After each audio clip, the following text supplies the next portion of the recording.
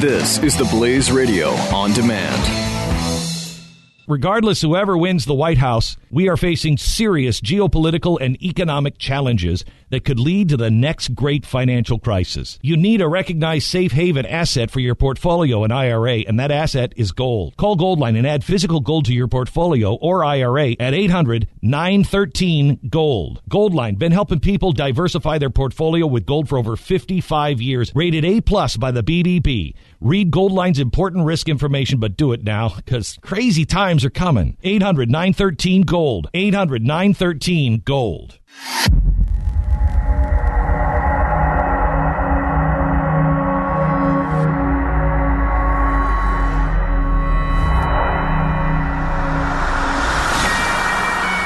Tulsa police officer Betty Shelby been charged with manslaughter in the first degree. We'll give you the details. More trouble again last night in the streets of America. In Charlotte, trouble. In Tulsa, trouble. And no one's talking about the trouble in the streets of Chicago, where black kids die and no one seems to care. We go to NFL legend Burgess Owen, who joins us right now to talk about the race riots across America and what role does the NAACP play in that? Right now. I will make a stand. I will raise my voice. I will hold your hand. 'Cause we have won. I will beat my drum. I have made my choice. We will overcome. 'Cause we are the fusion of entertainment and enlightenment. This is the Glenn Beck Program. Burgess Owens is an NFL legend and the author of a book, Liberalism, or How to Turn Good Men into Whiners, Weenies, and Wimps, and really tells it like it is, and is a good friend of the program. Hello, Burgess. How are you, sir? Glenn, good talking with you again, my friend. Looking forward to our discussion today for sure. I want to talk to you a little bit about what's happening on the streets in North Carolina, what's happening in the streets of Tulsa. But first, your thoughts on Betty Shelby, the police officer being charged with manslaughter in first degree. You know, I haven't had a chance to get any real information about what's happening there and what happened in Tulsa. So I'm just going to hold off on making my decision or my conclusion on that until I get a little more information. I do have a very strong impression about Charlotte, and I'd love to talk to you about that. Well, hang on just a second. I've understood from the alt-right that we are now living in a post-fact world, and that's a good thing. I mean, you should be able to comment without facts, Burgess. All right, so let's talk about Charlotte, because yesterday afternoon I saw a press conference with the NAACP. And the NAACP was there in Charleston, South Carolina, kind of trying to whip things up when there was a shooting in South Carolina, when they were trying to whip up the after the shooting in the church. Remember we went? Right. And they were doing the same thing. Yeah, in Charleston. And now in Charlotte, yesterday, they were doing the same thing in North Carolina. Can you comment a little bit on the NAACP? Yeah, well, the NAACP, you have to understand, they're not trying to find justice. They're not trying to find a fairness or even bring our American people together. They have one issue and one thing that they're after right now.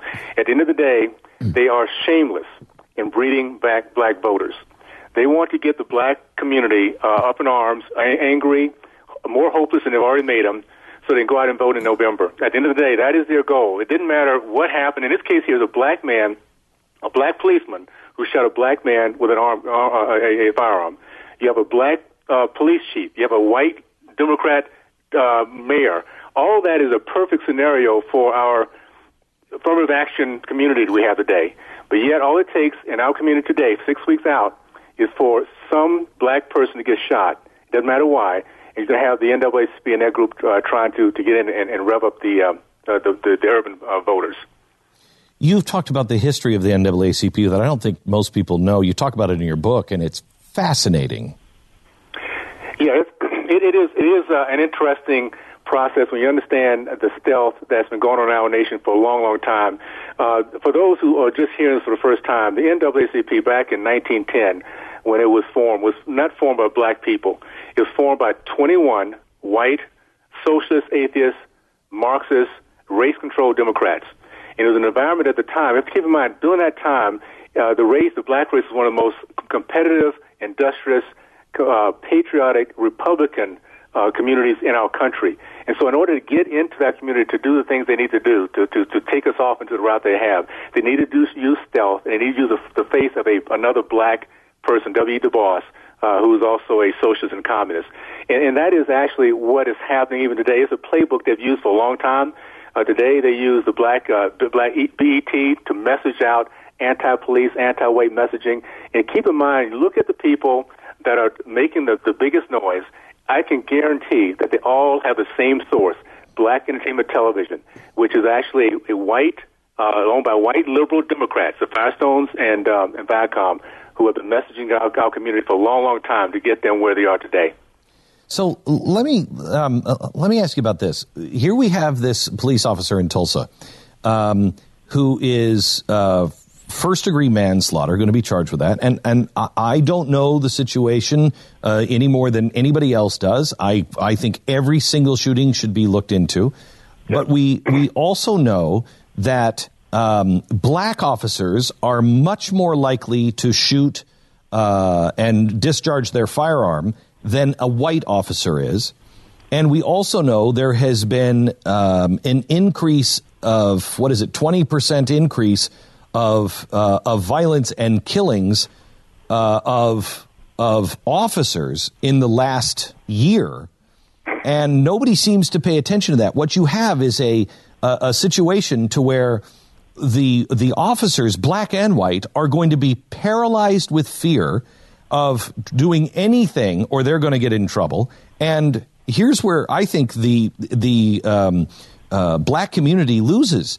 If I'm a cop and I'm called into a predominantly black neighborhood, and there's something, gunfire or something else, I think I'm saying I'm not going. I'm not going. Or if I go, I'm staying way away from it because I don't want to be involved. I'm going to lose in this. Well, Glenn, the thing is, when you look at who's getting hurt by this whole process, it is a black community. Not only, in a couple of ways, not only for the innocent black those in the community that really do need the help and support, because not only are the criminal element being empowered and encouraged, but you have, again, in this case, you have policemen who really want to do the right thing, but are afraid of not being backed up, not going in. It is really a shame to see this whole process of division, and it comes down to one simple thing. This is why it's so devious what's happening right now. We have a president who's been president for 8 years. We have the second black attorney general after 8 years, and it's interesting that the message that's being given to everybody in America is that the black race is truly inept. The black race cannot on its own stand up and best the white race who's been their oppressors for 150 years. And this is why when we disconnect ourselves from our past, our history, you have a narrative in which now we are sitting back as victims, as supposedly waiting for politicians and white legislators to give us the right and the power to do what every other culture has done in this country. That is to rise up, become the best they can be, and develop great, successful people to lead and guide us. Burgess, we were doing we're talking to Burgess Owens. He's the author of Liberalism. We were talking this week about families and the destruction of families. We did a serial on it, and the black family was by 1960 the strongest family unit in the country. Now it is by far the weakest, and the turning point, strangely, seems to be the Johnson administration and the Great Society. Have you ever done any research? Because this piqued my interest. Gee, that seems strange. And wait a minute, Johnson was a huge progressive racist. I wonder who wrote the Great Society bill. I wonder if there were these racist progressives in there that wrote this, maybe even intentionally, to tear the black family apart, knowing that it would disintegrate. Do you think there's anything to that? Well, Glenn, I'll tell you, it's interesting, as I've done my history and done some research. at every point along the last 100 years. And keep in mind, when I talk about the 100 years since 1865, the black race was doing so well. In other words, we had 50% of black Americans that were part of the middle class. We had the highest percentage of entrepreneurs. All those things. We had the strongest commitment to marriage. Every single facet of change happened because of democratic policies, whether it be the Davis-Bacon Act, which took the entrepreneurs out of the marketplace, whether it be the high unemployment or minimum wage now that keeps young teenagers from actually ever getting experience in work. Look at those young people who are rioting, looting, and stealing. Think about it. You're looking at young men who are not working, who have no hopes have not been educated, have no hopes of working. They're all walking around with their pants down to their knees, and they're upset because they can't get ahead or they don't have an opportunity. That's all been accomplished through a change of self-perception through the white liberals of BET and the policies of liberals that have stopped us from moving forward like we had in the early 60s. We have something going on, the Ferguson effect. I mean, do you believe, Burgess, that if the president would have come out and said, hey, we're going to look into Ferguson, and I'm not going to comment on this, but stop the rioting, that's absolutely, you're burning down your own city, stop it. If he came out strong, do you think we would be in the situation we're in right now? I tell you, Glenn, we're going to look back in history, the historians, and look at a man who had the greatest opportunity in the history of mankind to bring our race together, our country together. Mm-hmm. The reason why white Americans and blacks voted for this man was because of the promise of getting past race. We have never been more divided, we're now turning black people into racists, unapologetic racists. And when you start to do that, first of all, the blessings that go with anyone who has that kind of spirit goes away, period, big time. And we cannot have conversations, real reasonable conversations about how to get past this until we get past the judgment that we now have of color. And we've got even worse than that. We're now judging people based on the color of the uniform they're wearing. Now blue has become a racist call. So that's how far we've gone.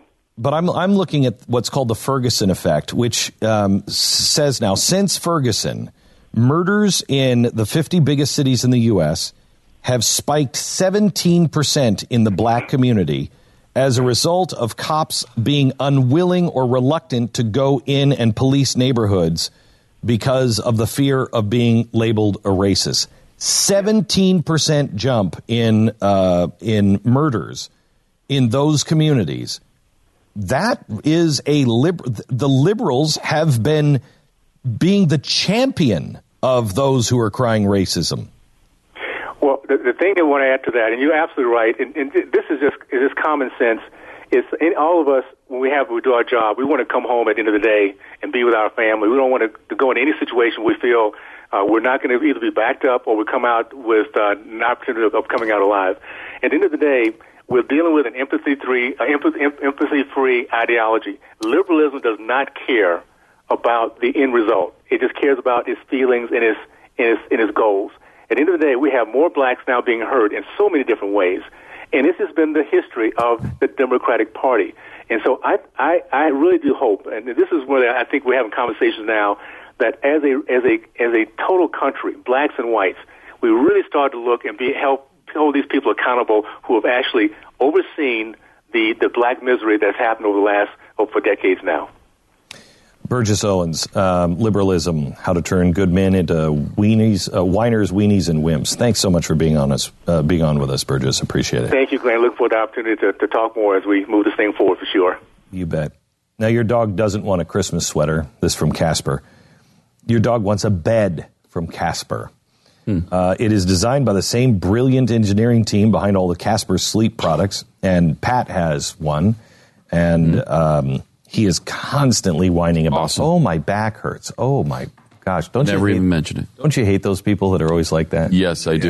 Yes. Anyway, all do. So Pat, can't shut him up.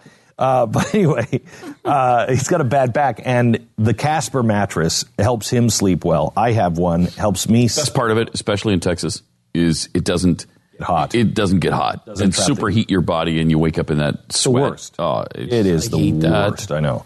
Anyway, they've created a bed for your dog, and Pat and I were talking about this, and Pat's like, So does it look like a regular? No, it doesn't. It's not like a 4-poster bed. So it's a regular doggy bed. It looks like a regular. I mean, it looks like a really nice. The one that came here was great. Because it's got a cover. Didn't you say it was a memory foam stuff? Yeah. No, it looks like a regular dog bed, but it's a memory foam. Yes. Wow. So it feels really World good. class. It'd be nice for your dog. Right. If your dog's constantly complaining like you, Pat, about the hotness of their bed. Yes. You can maybe go and sleep in the dog bed. So I went to Casper.com and I looked this up. Now listen to this. Introducing the new doggy mattress. You go and you introduce the new doggy mattress. Explore. I'm going to hit this. This is amazing what they've done for this bed. Designed for top dogs by top dogs. 110 different prototypes. Jeez. 460 hours of laboratory testing. And I want this job. 11 months of dog sleep studies. Wow. Now, I just want to see the video. Is this a great country or what? No, it really is. No kidding. A country where you really can do is. this for your dog. This is awesome. Yeah. So anyway, you want your dog to have the pressure relief on their back. Casper. Now, you can get that for your dog, or you can get your mattress. Your dog doesn't get 50% or $50 off the bed, but you do. Casper.com, $50 off. You just go to Casper.com, promo code Beck, at $50 off the purchase of your mattress. Casper.com. Casper.com, terms and conditions do apply. Glenn Beck. Mercury.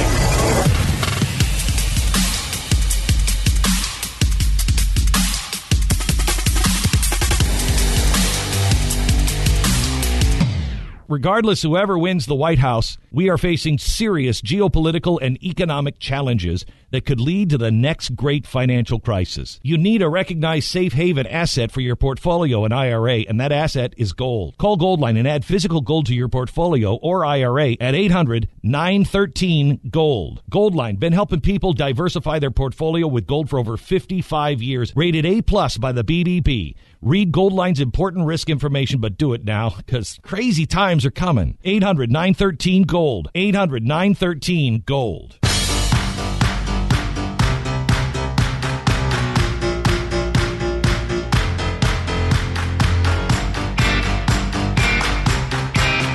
This is the Glenn Beck Program. Sign up for the newsletter and get all the info you need to know at glennbeck.com. So I saw Lawrence after yesterday's show. He's in the hallways. He's prowling. He's mad at me. Lawrence is mad at you? Lawrence is mad at me. Why is Lawrence mad at you? Lawrence is mad at me because of apparently what I said about Black Lives Matter yesterday or something. What? What did you say about Black Lives I have Matter? no idea what I said about Black Lives Matter. Matter. Did you say that they didn't matter? That's bad. If you said Black Lives don't matter, that's bad. I think what I remember saying about them is that they are communists. The leadership. Yes. The leadership. Wait, he's not a Black Lives Matter fan, is he? No. I don't know why he was mad. He was yapping at me, and I wasn't even really listening. And that could be maybe the reason why he was mad at you. Yeah. It could be. Maybe that was it. Yeah. He wasn't angry with what I said. He was angry that I wasn't listening to him at the time. I don't know. Right. Because I think I said the truth yesterday. I don't know what else I said, but he said, that Black Lives Matter. The core organizers are against capitalism and they're communists. Well, their list of demands proves that pretty clearly. Right. Now, that doesn't make all of the followers. It makes some of the followers that way, but not all of the followers. And the leadership, I think, are using these tragic situations to make things worse and to get more followers on. And there are people who have been rightfully, unjustly treated by the police or society or whatever. Both white and black, of course. Yes. It's rarely Tim Scott, Tim Scott. I don't know if you guys, have you seen this? Tim Scott just did an interview where he said he has been stopped by the Capitol Police 7 times. And one of them looked at his Senate pin. They all have Senate pins. And they looked at him and said, "Let me see that pin." "Yeah, I recognize the pin, but I don't recognize you." And he said, "I've been stopped and I feel singled out." Lawrence was just stopped the other day. Tim Scott, if you don't know who he is a very good conservative. U.S. Senator right. from South like Carolina. Some guy who's going to be complaining about race every 10 seconds. Lawrence was stopped? Lawrence was stopped. Or was he speeding? I mean, we all get... No. I've been stopped. I know. More than anyone. Pat is like, only 7 times? Right. Wow! He's so lucky. I got to get a pin.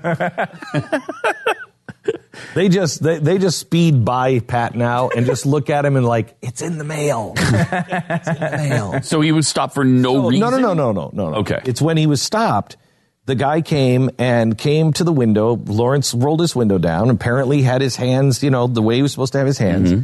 And the cop immediately put his hand, we came around the corner and saw him, he put his hand on his gun and he said, "Hey, you're making me nervous."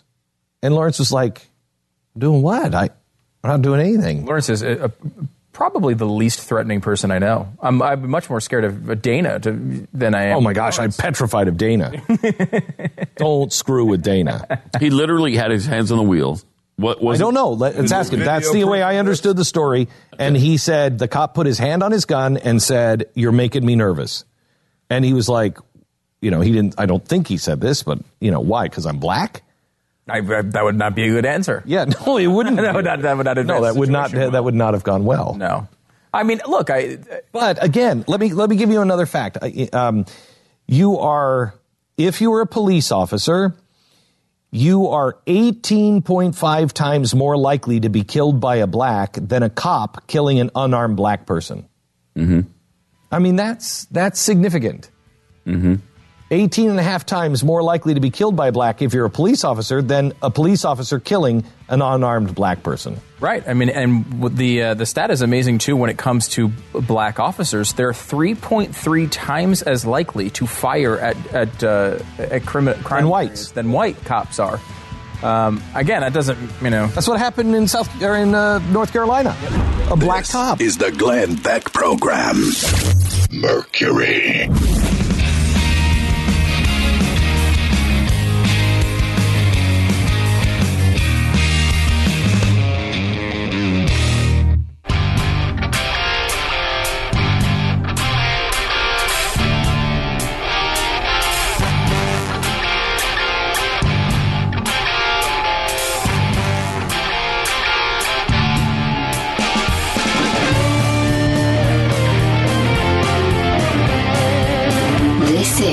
The Glenn Beck Program.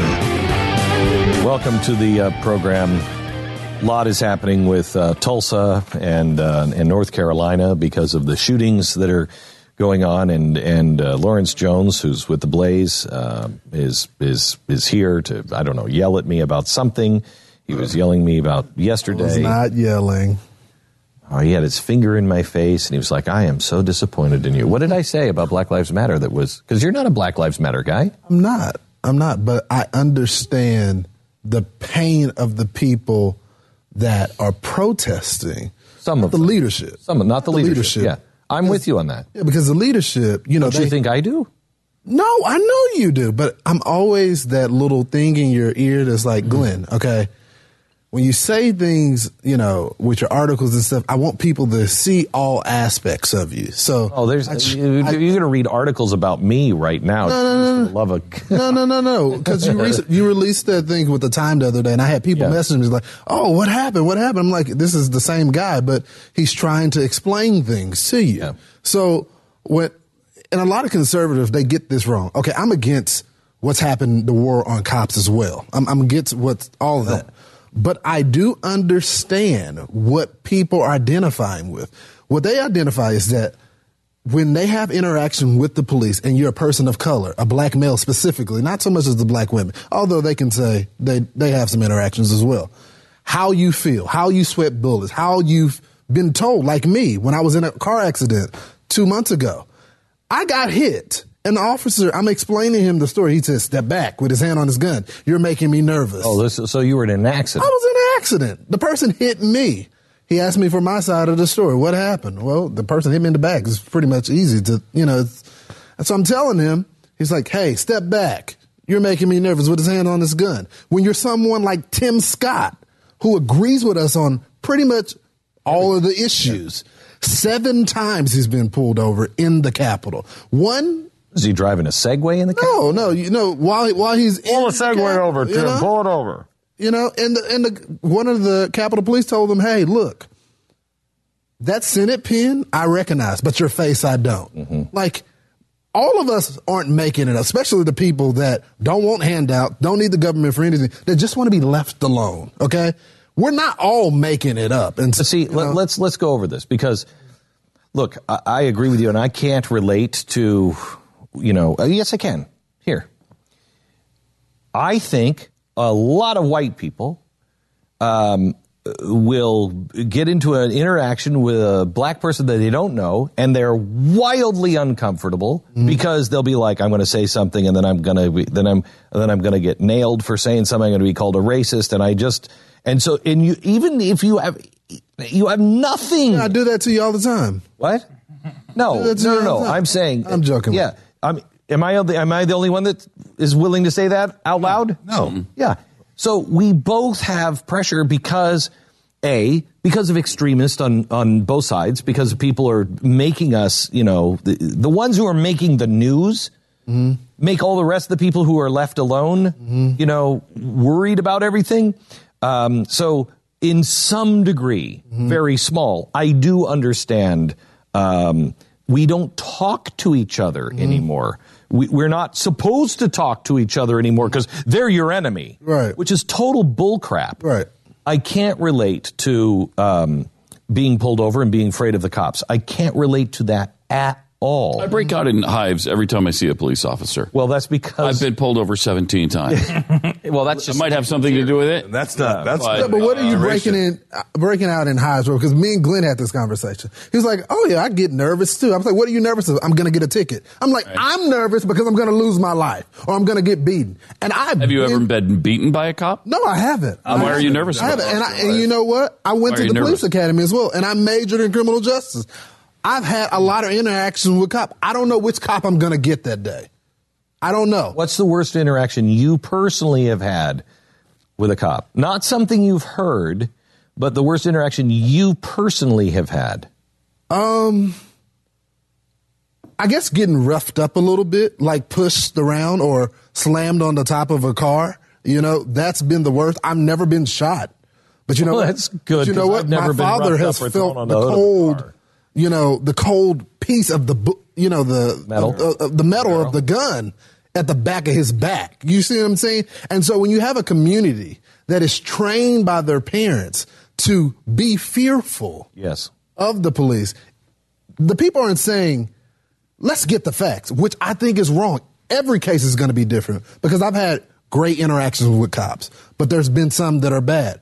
But people, when they see these things on the TV without getting all the facts, they're saying, look, I can identify with that. Can I ask you maybe this is a Whitey question. I don't know, Lawrence. All your questions are Whitey questions, just so you know. But maybe that has something to do with it. My parents taught me police officers are good. Yeah, but your parents you've been trained to believe they're bad. Yeah, but your parents... that changes the interaction. No. Yes, it does. Your interaction with them I agree, as well. But your parents didn't go through what my parents went through. No, they didn't. You see what I'm saying? And so people teach people based on their experience. I think, Pat, this is the way I used to look at it, too, because I didn't understand it, because we used to say on the air all the time, don't train your kids to, to be this way. No, and I get that. Tell them to obey what the cop says, and it's going to go a lot better. But that's yes, except I have lived in the South, and I've heard these stories even in New York, so it's not just a Southern thing. But I have talked to people who are Lawrence's parents' age, my age, that went through those kinds of experiences and don't trust the cops. Because you don't know which one you're going to get. Most of them are good, but you don't know which one you're going to get. That's what I hear. And this is another thing that I hate that the media continues to do this because they have no clue what they're talking about. They keep saying black person versus white cop. No, it's cops in general. It's not obviously because this latest shooting was right, and they keep doing this because I guess it's great for the ratings. But within the community, sometimes the black cops are hated more than the white cops. Well, you never hear Black Lives Matter. You never hear that. Yeah, it's the truth. Look at Boys in the Hood, the famous movie. When you saw the interaction with You've seen it, Jeffy. I missed Boys in the Hood. Boys in the Hood is an old, It's a classic. It's a classic. In Compton. In Compton, when the black kids interaction with the black cop, and they hated him, and how he shoved them on the ground. It's black. And you talk to black police officers. I have many of them that are friends. They are almost hated more than. So, well, the stats show that if you're a black cop, you're 3.3 times more likely to fire than a white cop. At a white. So, but wait. So what? So this then is not a racial issue. It's racial in the sense of not from the of I don't know how to word it. It's just it's happening to black males. It's not so much of yes, but it's not. It's not a white. People no, it's not a white cop. It's a blue thing. It's a blue thing. Blue versus the black community. And somehow, I guess they don't know each other and they got to come together. That's the way I look at it. Why are the black cops worse than the white cops? I don't see them as worse, but I'm saying the community feels like they're worse. Many of my friends that are cops feel like they are met with more animosity because they feel like they sold out. The community sold out. They feel. If you saw the footage the other day where the black cop is on the line of the protest yesterday, and you see the tears going down his face, and you hear the protester telling him, "Is it worth it? Is it worth it?" You see a black person down, "Is it worth?" And he is bawling while having his shield up because they don't know what to do. So let me ask you this. This is something that the leadership, sometimes liberal or progressive leadership, does to the black community. Mm-hmm. You can't be successful and not be in their little plantation plan of the left and not be a traitor to your race. Why can't a black man be a cop and say, I want to be a good cop? Why is that? Is it worth it? Is it worth it? Why are they made to feel shame for what they want to do? Well, that's just progressive. That's just their ideology. They're the ones when the war on drugs happened that sent an aggressive police force in the black community. Progressive wanted the war on drugs. The communities for a long time handled this theirself, and the police backed them up. So they can't have it both ways. That's just a progressive ideology. They want it. Black communities police themselves. Yes, when they went into the town, there was some interaction because of racism and Jim Crow back then and there. But for the most part, the black communities police themselves, self-policing. Lawrence, thank you very much. Lawrence Jones from the Blaze. Now this. Need a home security system? Because I'm more worried about Jeffy breaking in my house than anybody else. Especially if you got food. Yeah. Oh, yeah. Okay. I mean, hey, I wrote it. Was that there's cake. That was a good one, too. Cake. Oh, my gosh. Welcome to the club. On the show, there's ice cream. That joke? So, have you seen Jeffy with his little Easter basket that he fills the sodas up every day? Have you seen that? Yeah. Where's your little Easter basket? Horrible, but no, I have not seen Where's it. your little Easter basket? Go get your Easter basket. Natasha, bring in his Easter basket. It's not there. I don't know where it is. Natasha, bring in his Easter basket. He's coming down. He's coming around in the studio today, and I see him before the show, and he's got this little Easter basket. He's adorable. Isn't he adorable? With the ribbon on it and everything, and it's full of soda, and he's filling up the fridge. And so I wrote By the way, is by far the most productive thing he does here. Well, it's the only productive thing so he does. I wrote a little song, and I don't know if I can remember it. I haven't written it down yet. I'm still working on it a bit, but I wrote him a little song. Here comes Fatty Cottontail. That's all you have to know.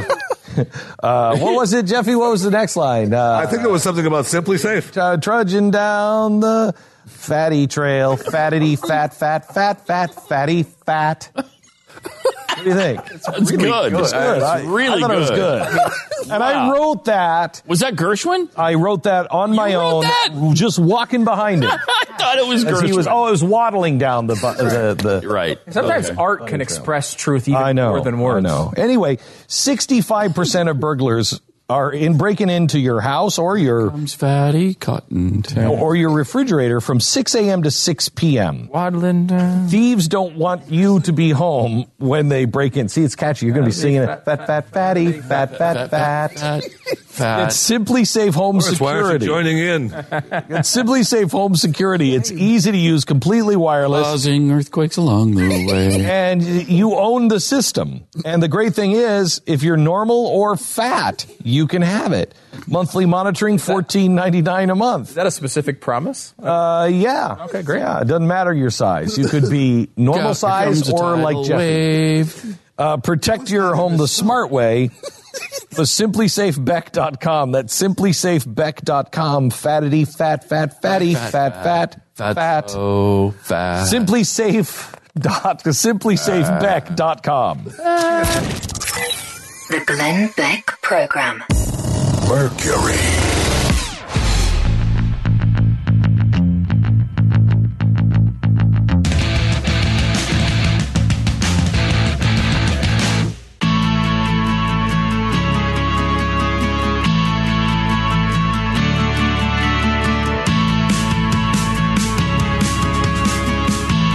You're listening to the Glenn Beck Program.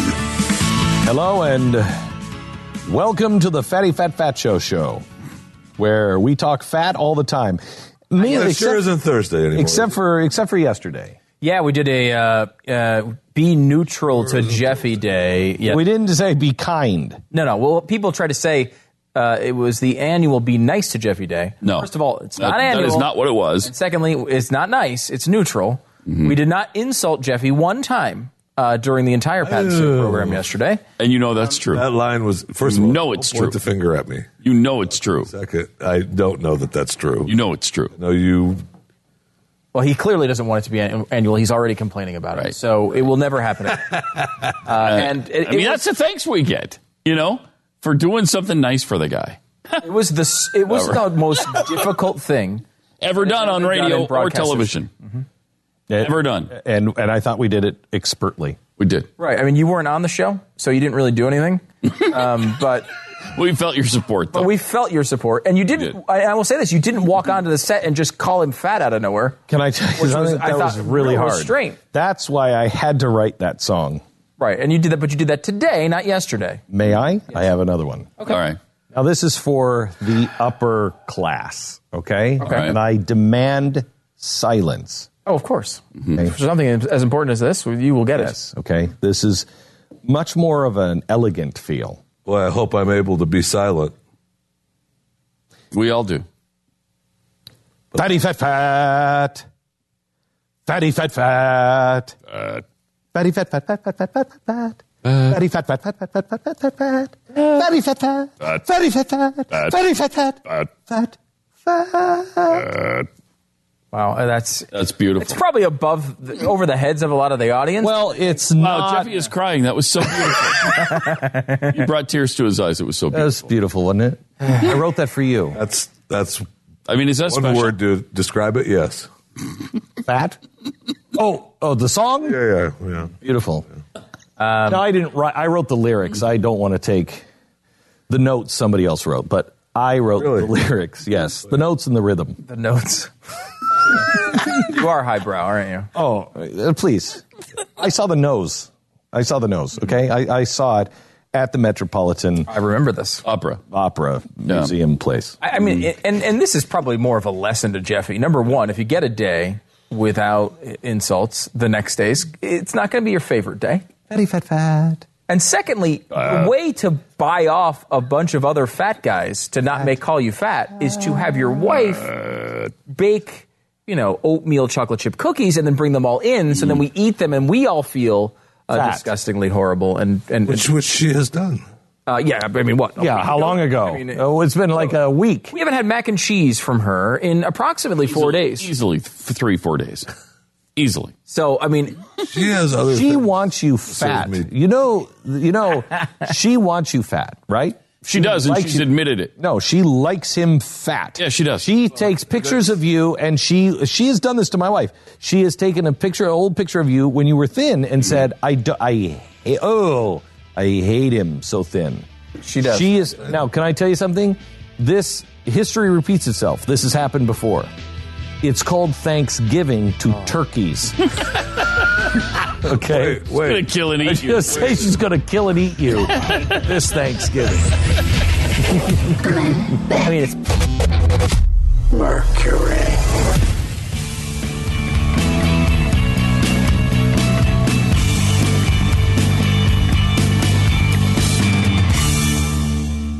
Thursday Night Football is a nice reminder to set your FanDuel lineup and get involved in a contest right now. FanDuel is the weekly fantasy football leagues that you can get in for 1 week and draft your team. So if you have Adrian Peterson in your year-long fantasy league and you think your whole season's screwed up, go to FanDuel. You can still win. In fact, you can get in beginners contests with new players, so you're not going up against expert players like myself, for example.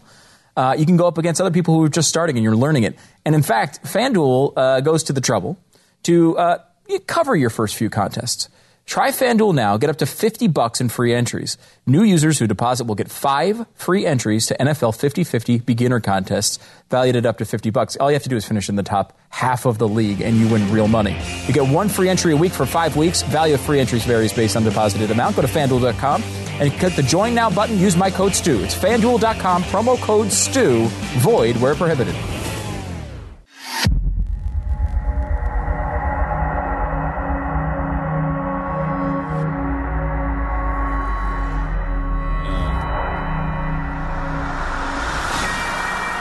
All kinds of trouble on the streets with our police officers all across the country. We get into that.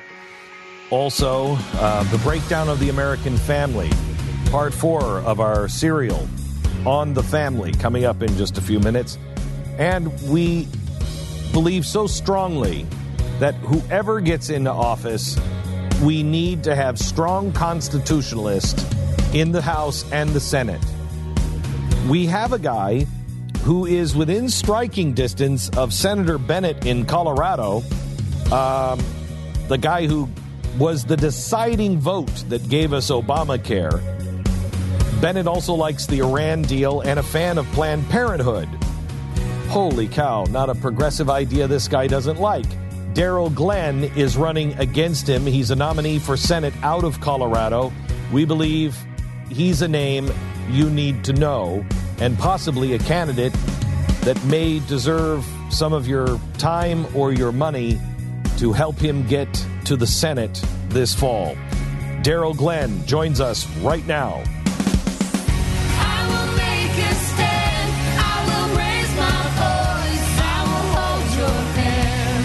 'Cause we are one. I will beat my drum. I have made my choice. We will overcome. 'Cause we are one. the fusion of entertainment and enlightenment.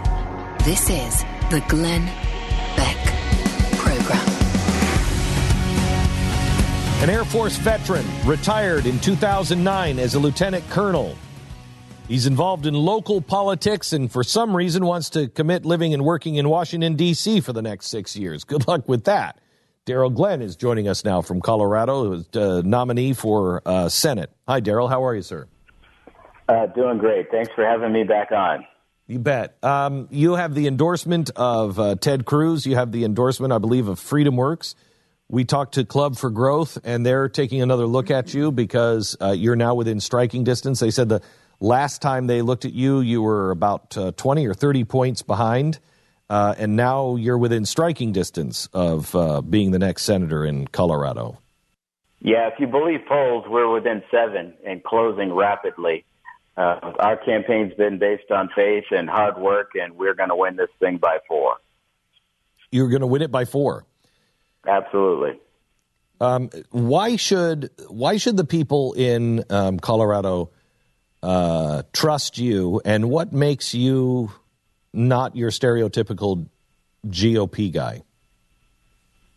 Well, I recognize the fact that so many people have helped me get to where I'm at. I'm a deep man of faith, family commitment, and making sure that we lay out a pathway to take care of that next generation is very important to me. I spent 21 years serving this country, retired as a lieutenant colonel. I've been blessed to have 2 adult daughters, and I'm looking at the direction that this country is going, and I'm concerned, and enough to where you roll up your sleeves and you do something about it. So I'm grounded in making sure that we have people that will stand up for the Constitution, stand up for those founding principles that make us a great nation, and I'm going to do that. Daryl, what do you say to the people in Charlotte or the people in Tulsa that are rioting right now? What I would do is tell them to take pause and allow the process to take place. We need to be calm. There needs to be clearly an investigation, a very open and transparent investigation.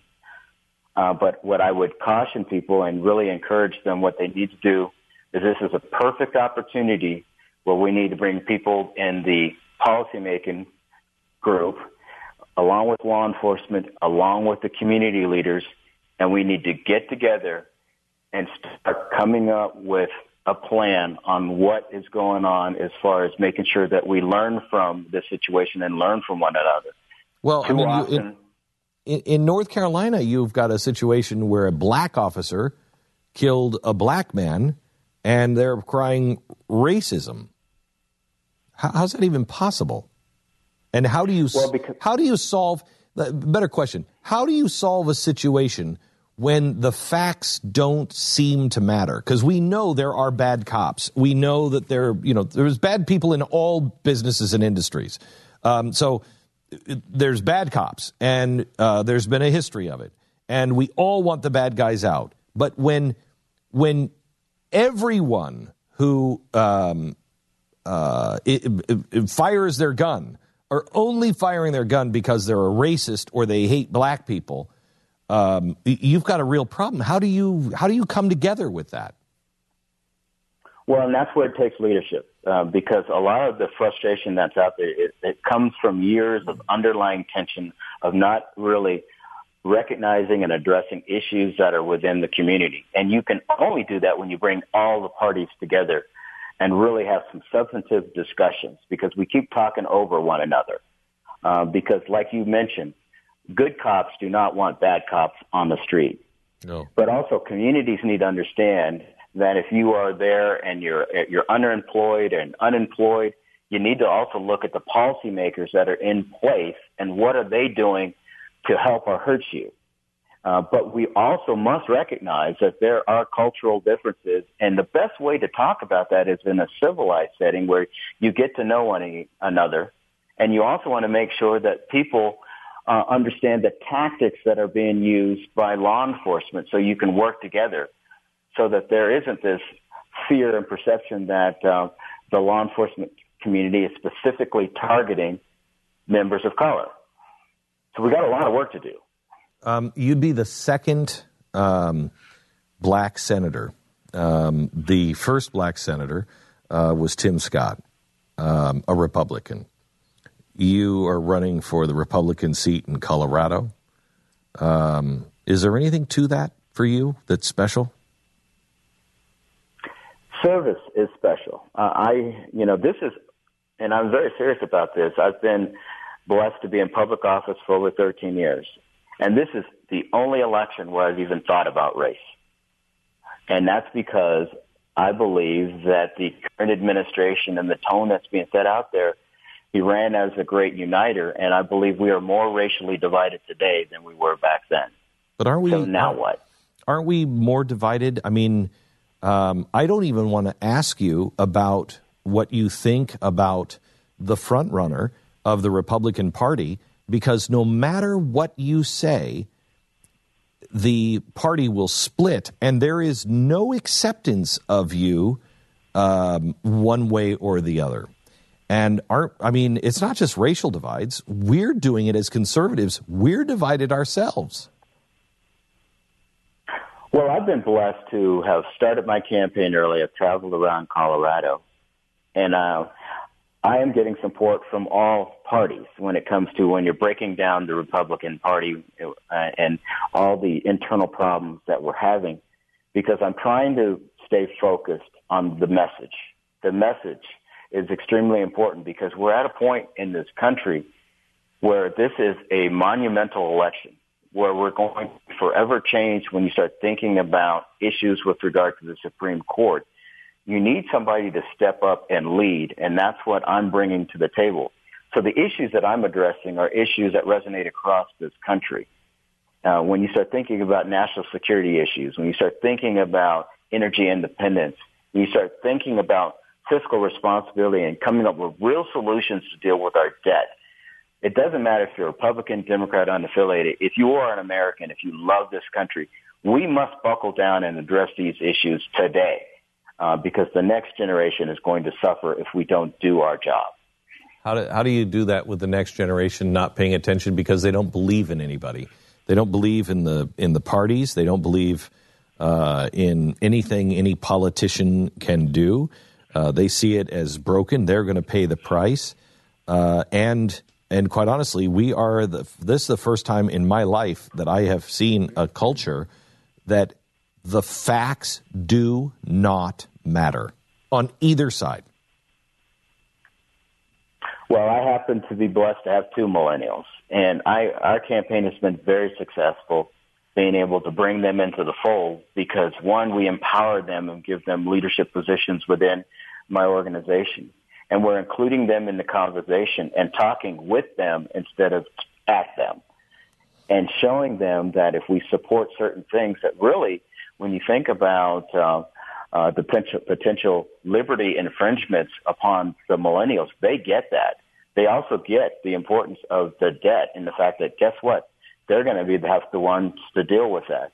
So I'm very optimistic, at least about the millennials that we've been in contact with, and we're going to continue to work with them and empower them and invite them to be a part of our team. That's why we're telling everybody to go to electdarrellglenn.com. So sitting Senator Michael Bennet, he's not going to debate with you. He's skipping the debate.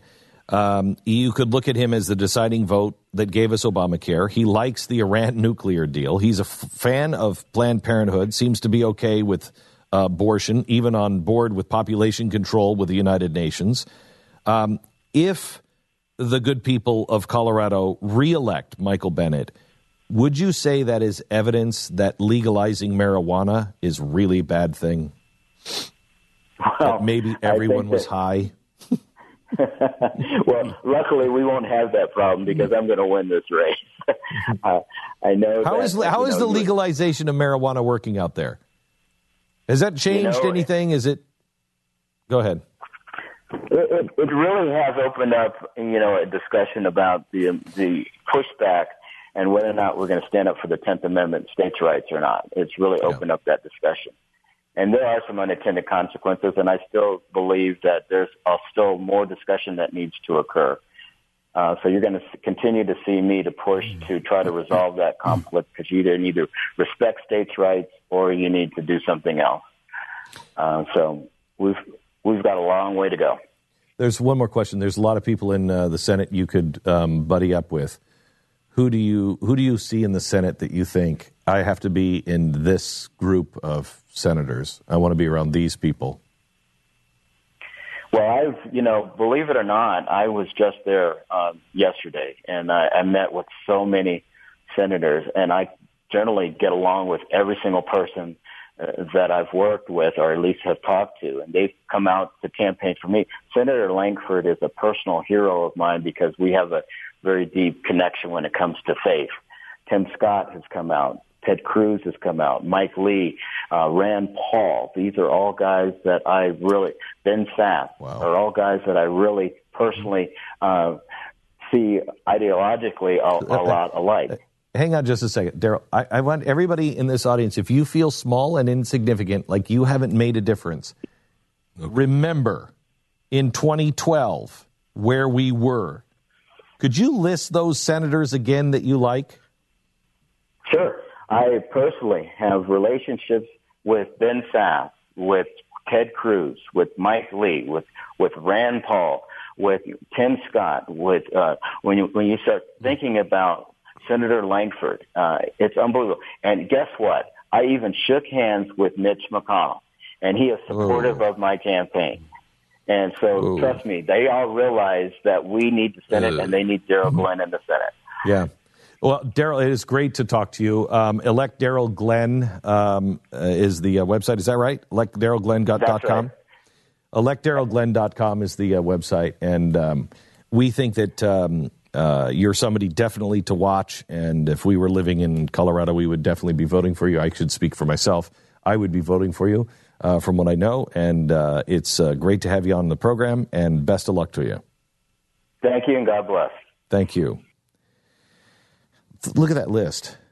Was that not amazing? Yeah. Some really good ones. And those were all from the Tea Party. Those are all from the Tea Party. We couldn't, there was a time we couldn't name one in the Senate that we could trust. Yesterday, J.P. Morgan's chief global strategist, David Kelly, slammed the Fed, said, quote, doing long-term harm to the economy by not hiking interest rates. We have an inappropriate level of interest rates, which is distorting asset markets, blowing bubbles, and eventually will end up in inflation. I'm going to go a step further.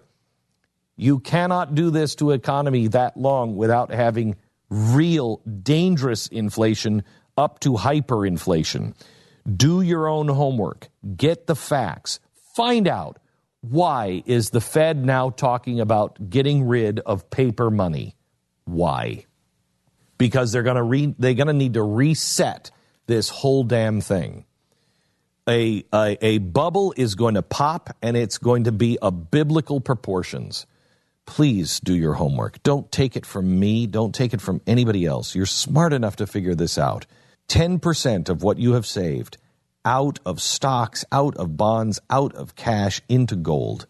10%, that's not unreasonable. Call 866-465-3546. 866-465-3546. Read Gold Line's important risk information. Find out if gold is right for you at 1-866-GOLDLINE or goldline.com. This is the Glenn Beck Program. Mercury.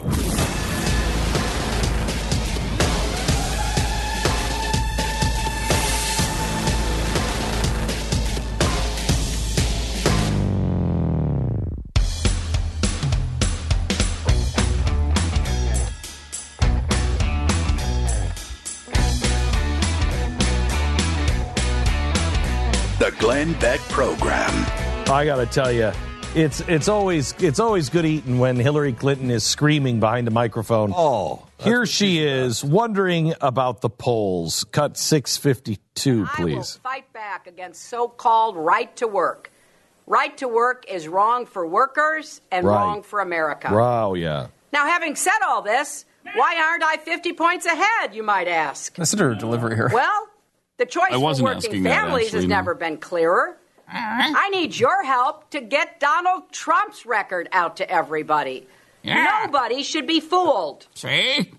He proudly declared himself 100% right to work. Amen. He even hired a union-busting firm to break up an organizing campaign Wait a minute, at you're his talking hotel me into in Las him. Vegas, where you are right now. Wait, stop for a second, because it's important. What is this a video she recorded? It's a video for maybe SEIU. Really he's bad. talking to Vegas, and but he's not. She's in a room by herself. She's not speaking to. So bad. So it's weird. I guess maybe they told her you got to be kind of loud because the room is going to be big and it might be hard. But she's just sort of screaming it in a monotone fashion. Really bad. And you have to see her eyes. Why am I not 50 points out? Because you suck. You're my dad. Oh, my gosh. Have you listened to yourself? That's why, Hillary. Come on. This video is a great example. Can we please play 655 here? Hillary Clinton appears on Between Two Ferns. Donald Trump's wedding. Did he write his own vows? And did Michelle Obama write Melania's? I really couldn't see or hear very well, so I'm not quite sure what his vows were. But I'm sure they were great and huge and wonderful. Like his bowels. Chelsea, your daughter, and Ivanka Trump, Trump's daughter, are friends. Does Ivanka ever call Chelsea, to talk about boys that might have crushes on her, like her dad? I don't think so. Well, this has been a lot of fun, Mrs. Clinton. We should stay in touch. What's the best way to reach you? Email? Email. You've got mail. Oh, my God. God. Oh, that had to be uncomfortable. Oh, yeah. Oh my God. She does not get what's going on there She has the at all. sense of humor of that pillow. Might want to turn on. Oh, you might want to turn on your mic. I'm You sorry. have the brains of what? Of I don't want you to sing your little song again. oh, would you like it? I would love it. Which one? In the basket. Would you like? Oh, the basket. Oh, yeah. Oh, here comes Fatty Cottontail waddling You know how good that down is? the soda trail. Fattity fat fat fat fat fatty fat. I wrote that this morning because he carried the Easter basket with just seeing this sight of this big guy, the Easter basket full of soda, walking down. It was cute. It was adorable. I mean, you own a network. I would watch it behind the music about that particular. Right, wouldn't you? I think we should do a behind the music documentary on Fatty Fat Fat. Right.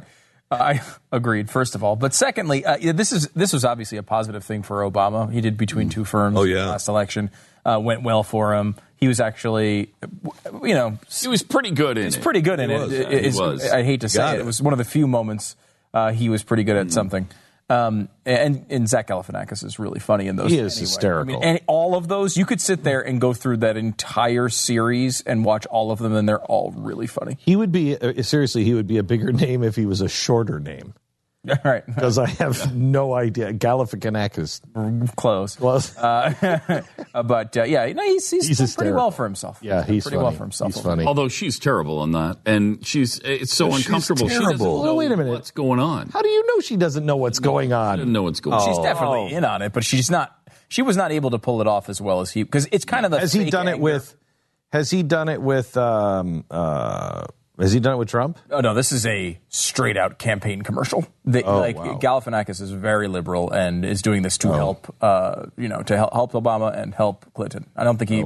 I mean, I'm sure he would do it to Trump, but Trump would not do well in that environment. No way. No, I don't think he could play second banana. What's the best way to stay in touch? Email. Great. Hey, the breakdown of the family, the last episode of our serial on America's families, and can we ever get it back? Coming up next. You're listening to the Glenn Beck Program. Mercury.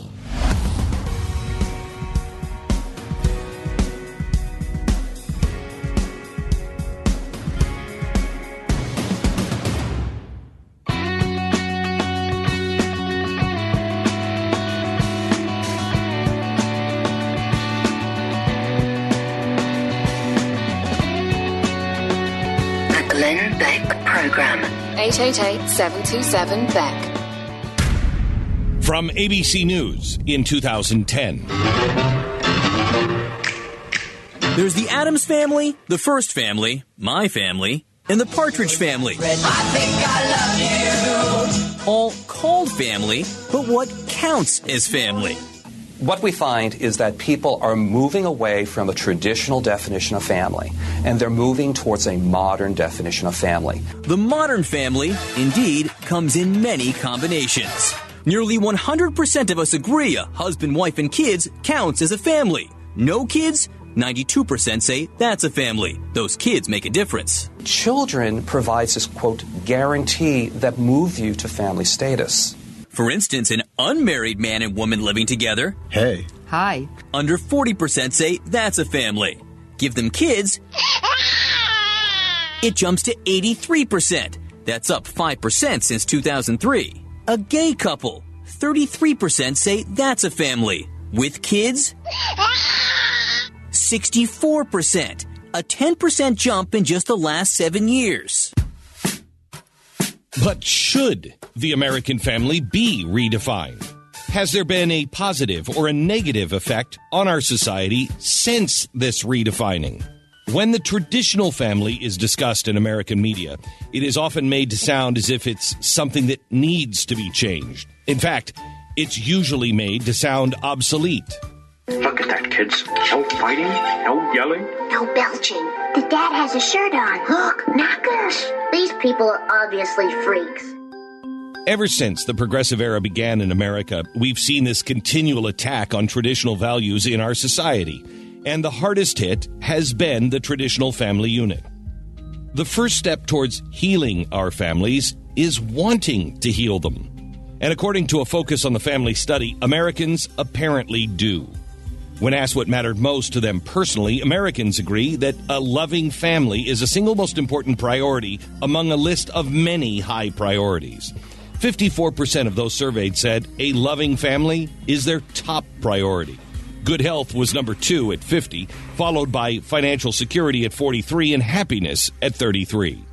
So the desire is there, but can we turn things around? Mark Merrill, president of Family First. I really do believe it can be reversed, but it didn't get this way overnight.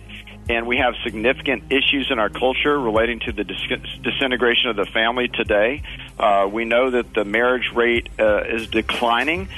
We know that divorce rate is probably flattened out, but it's been substituted by substantial out-of-wedlock births, which continue to escalate at an enormous rate. You know, overall, we have over 40% of those births out of wedlock, and higher in certain communities. But they can be reversed. I think if we really decide, you know, we're going to make a concerted effort as a culture, we need positive messages about how we can celebrate marriage and how marriage is good. And this is the way to do life. And it is very satisfying. It's something that we need to encourage more couples to do, because there's a lot of security in marriage. There's a lot of joy in marriage, and there's a lot of awesome things that come about being married. So we need to celebrate it, we need to promote it, and we need to encourage it. So what if the government devoted the kind of focus and attention to the American family instead of on failed programs that don't work? For instance, the federal government is currently spending about $7.5 billion a year just on the Head Start program, which is the largest long-term government intervention into helping low-income early education program. Expecting to find significant success on this LBJ initiative, the government recently conducted a study on its impact. The results? No lasting benefit was found, and in some areas, Head Start actually had a negative effect. Now, we're not suggesting that the federal government invests $7.5 billion a year in promoting the American family. But what if there were private organizations devoted to healing the family, funded by private individuals, and their only objective was healing the traditional family unit? Mark Merrill of Family First. We also need to have leaders modeling that. We need to have celebrity types saying marriage is good, and this is what marriage is and what it's all about, and encouraging people to get married. Having good moral leaders is also imperative, as our founders insisted, as John Adams said. Our Constitution was made only for a moral and religious people. It is wholly inadequate to the government of any other. Any other kind of people is wholly inadequate for keeping families together as well. But leaders of late, like Barack Obama, have insisted on delivering messages like this. I've got 2 daughters, 9 years old and 6 years old. I'm going to teach them, first of all, about values and morals. But if they make a mistake, I don't want them punished with a baby. This was a really troubling message to America's youth and her families. He'll teach them values and morals, but if they go against them, he doesn't want them to be punished with a baby. So instead, the implication is abortion, rather than dealing with the consequences of their bad choices. Then there was the incredibly unfortunate lesson from Obama that babies are a punishment. The influence of good leaders will be critical if Americans are to turn this around. Mark Merrill also discusses the influence of Hollywood.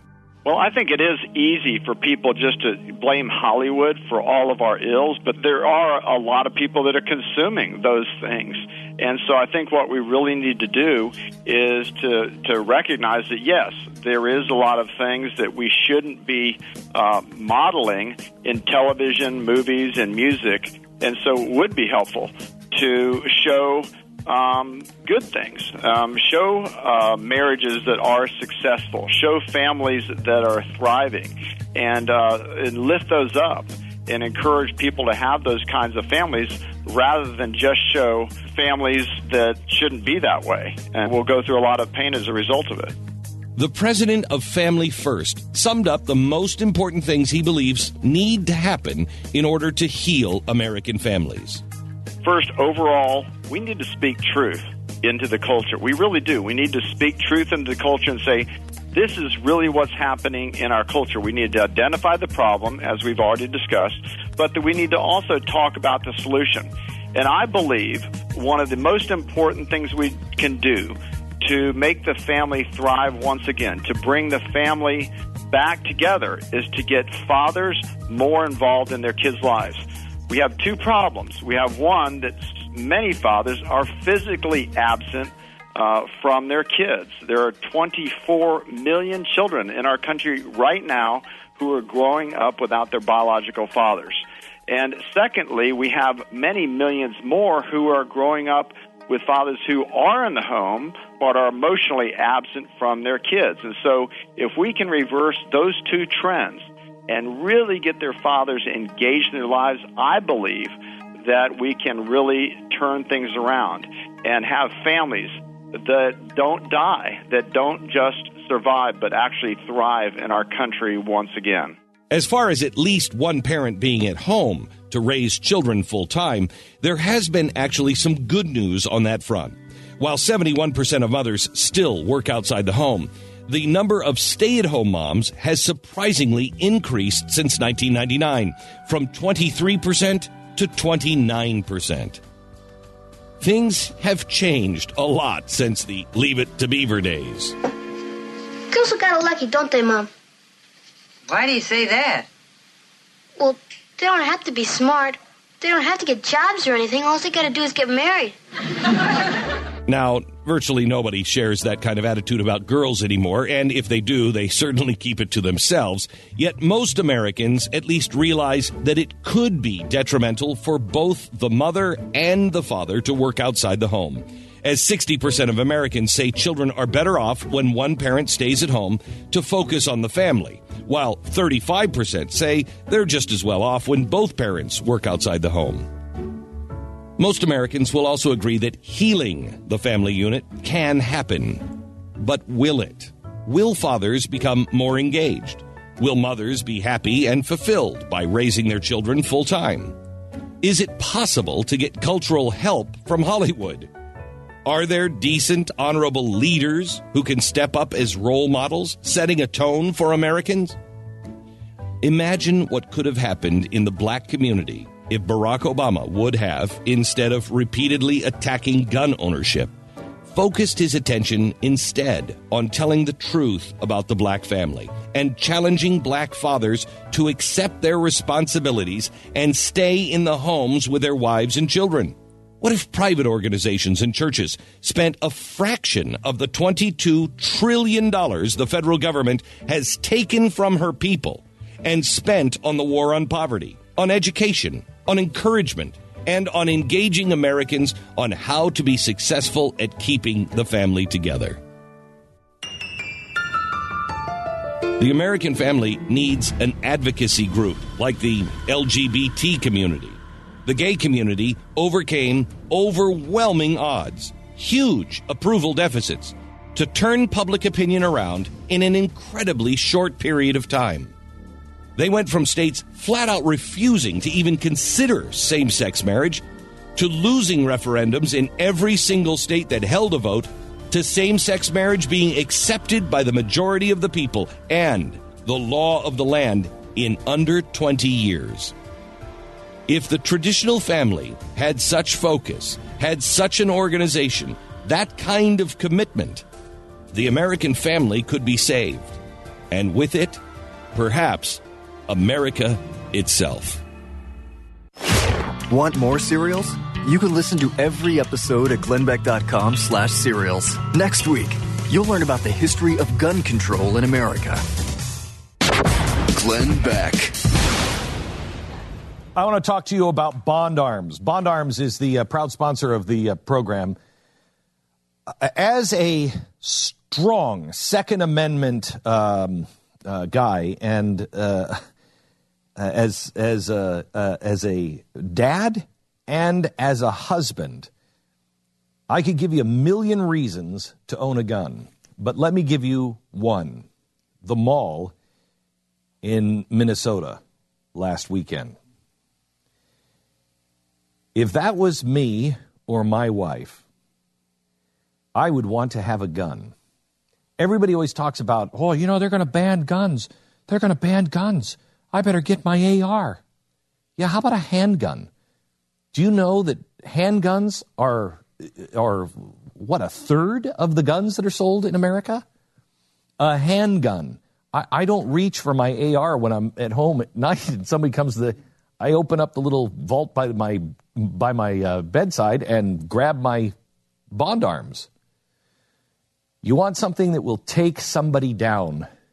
God forbid there's trouble. It's a shotgun in your pocket, a double-barreled Bond arms gun. The Second Amendment is under attack. Activists want to turn our country upside down, and people are in the streets rioting. What do you have to protect yourself? What do you have to protect your wife? Do your homework. Do it now. Get what I have. A double-barrel shotgun in your pocket. Bondbeck.com. Is that a double? Yes. Bondbeck.com. Go there now. See what Bond Arms has to offer. Bondbeck.com. The Glenn Beck Program. The fusion of entertainment and enlightenment. The Glenn Beck Program. Mercury.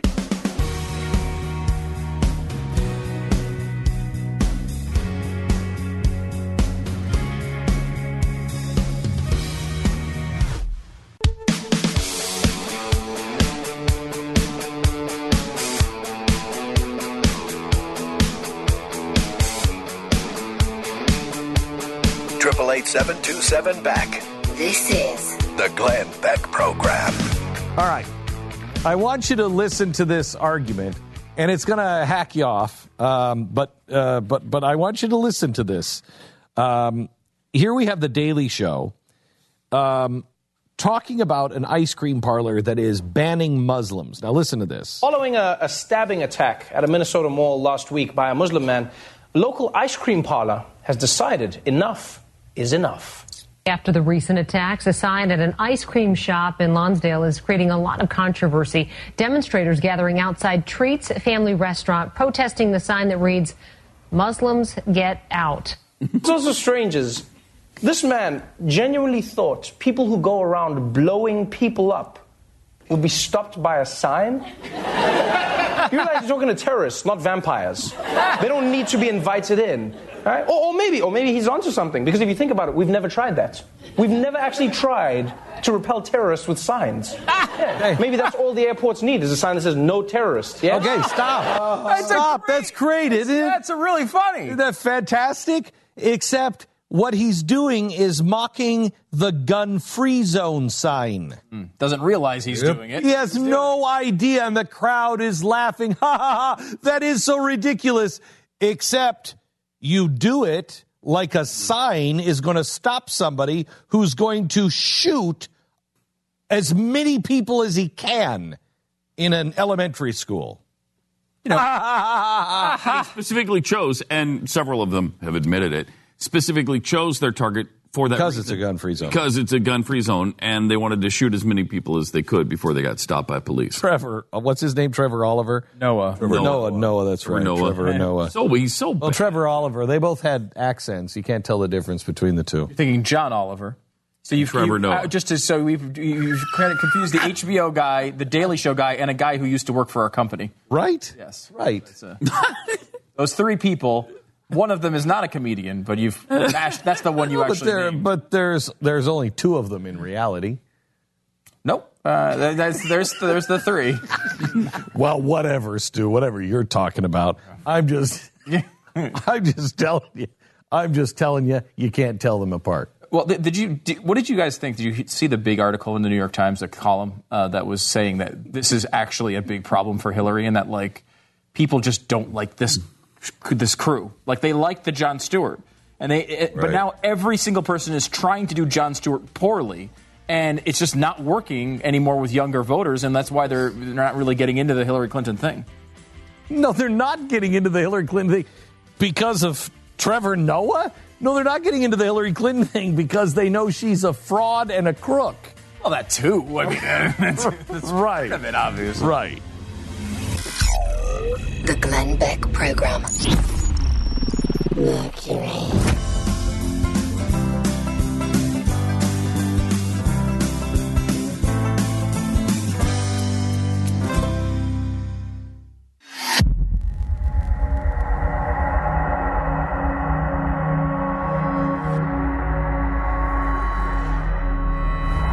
Why is the question? Oh, this is the Senate race. Oh, no. No, did I just see, Stu, we're getting ready for election by the numbers, and I see Stu moving Senate people out of the lean Republican into the toss-up section, and I don't, Stu, we will have none of that. Let's stop, Stu. We will have none of that. We begin election by the numbers right now.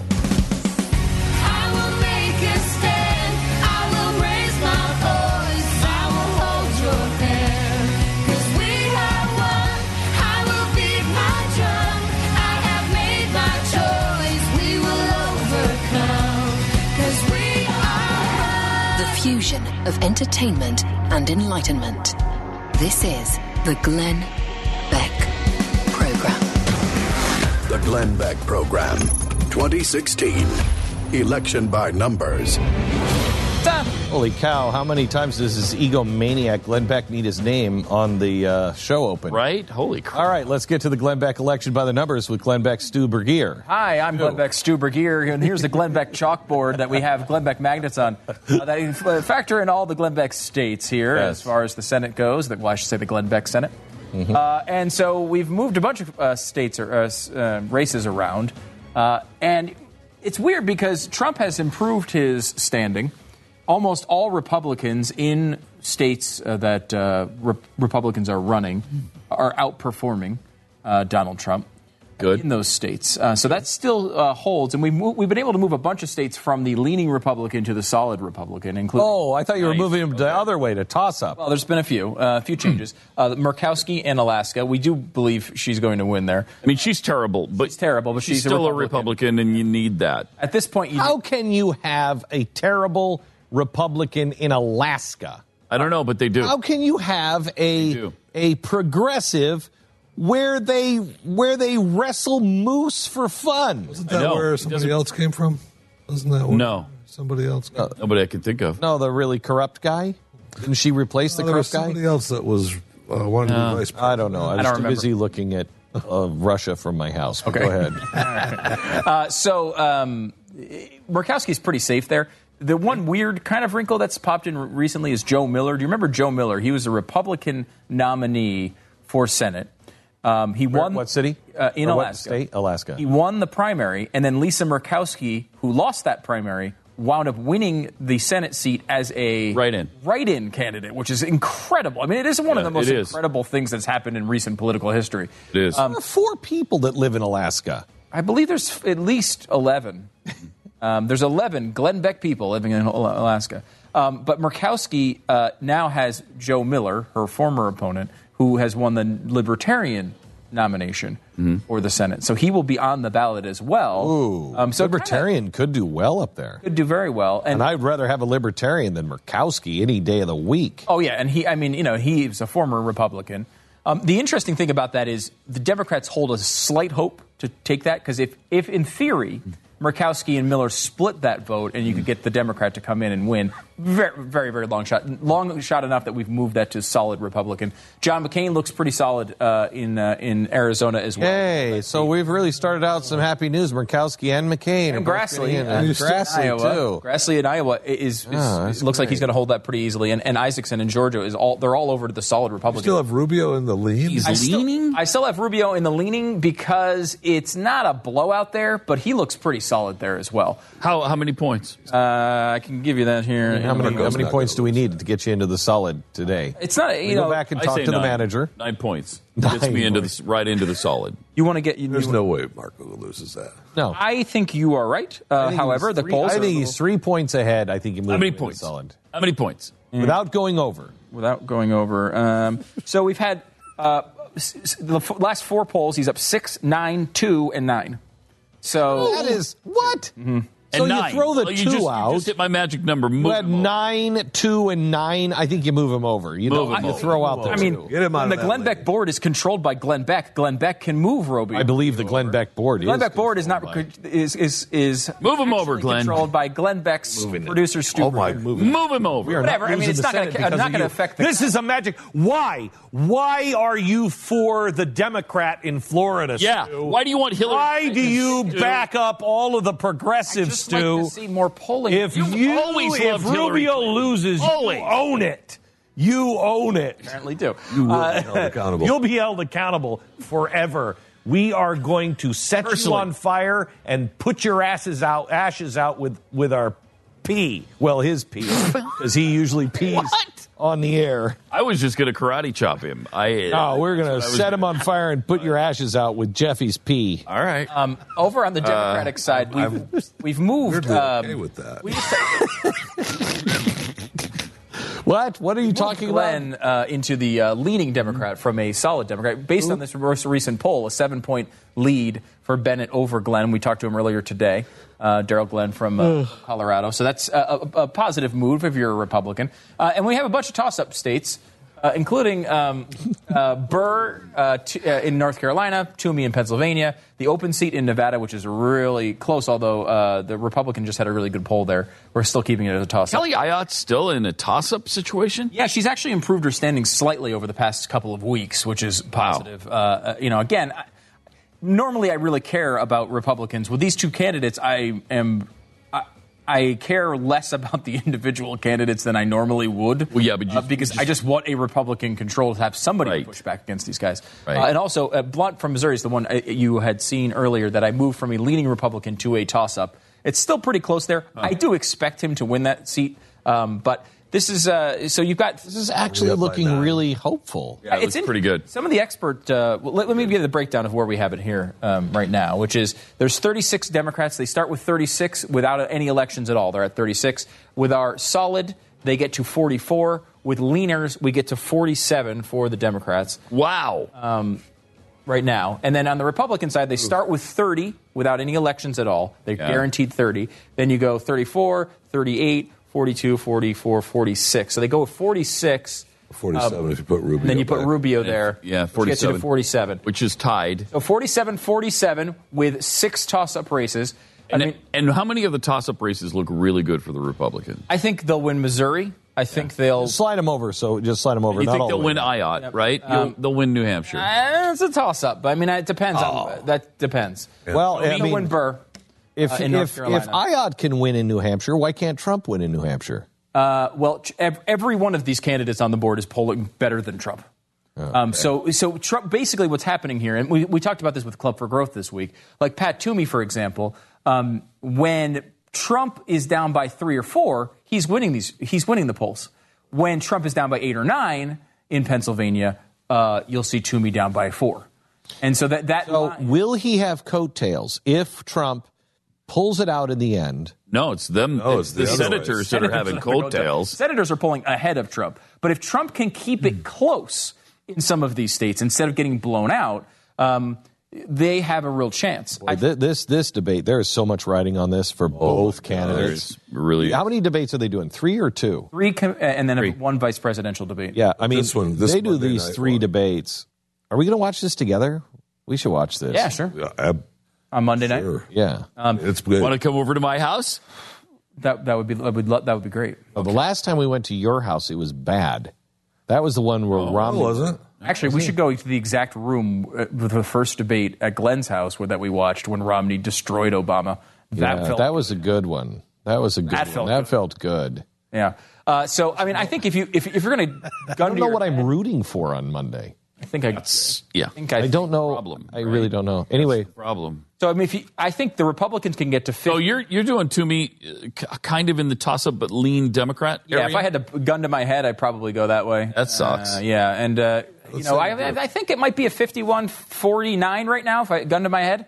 In the open for Republicans? In Nevada, the Republican might win? They're doing pretty well. Yeah, he just, I think Heck is his last name, and he just had a good, Heck, and he had just a good poll recently. I think it was up His name is 5 Heck. or 6. What the heck? Oh, my heck, Glenn Beck. Oh, my heck. So there you go. So that's the Senate side. Should we do the electoral side, too? Do we have time? Yeah. Why not? Go ahead. Way to put it. Nothing more than time. Spinning. We got Fancy. all the time in the world. The weekend's here. We checked out 3 days ago. You did? Wait, so that's not really a weekend. That's most of the week if you're checking out on Wednesday. Who are you to judge us? Right. Who are you? I'm the guy who controls the board on the Glenn Beck chalk. 3 days ago was Wednesday. Oh, Tuesday. We checked out Monday. Monday, okay.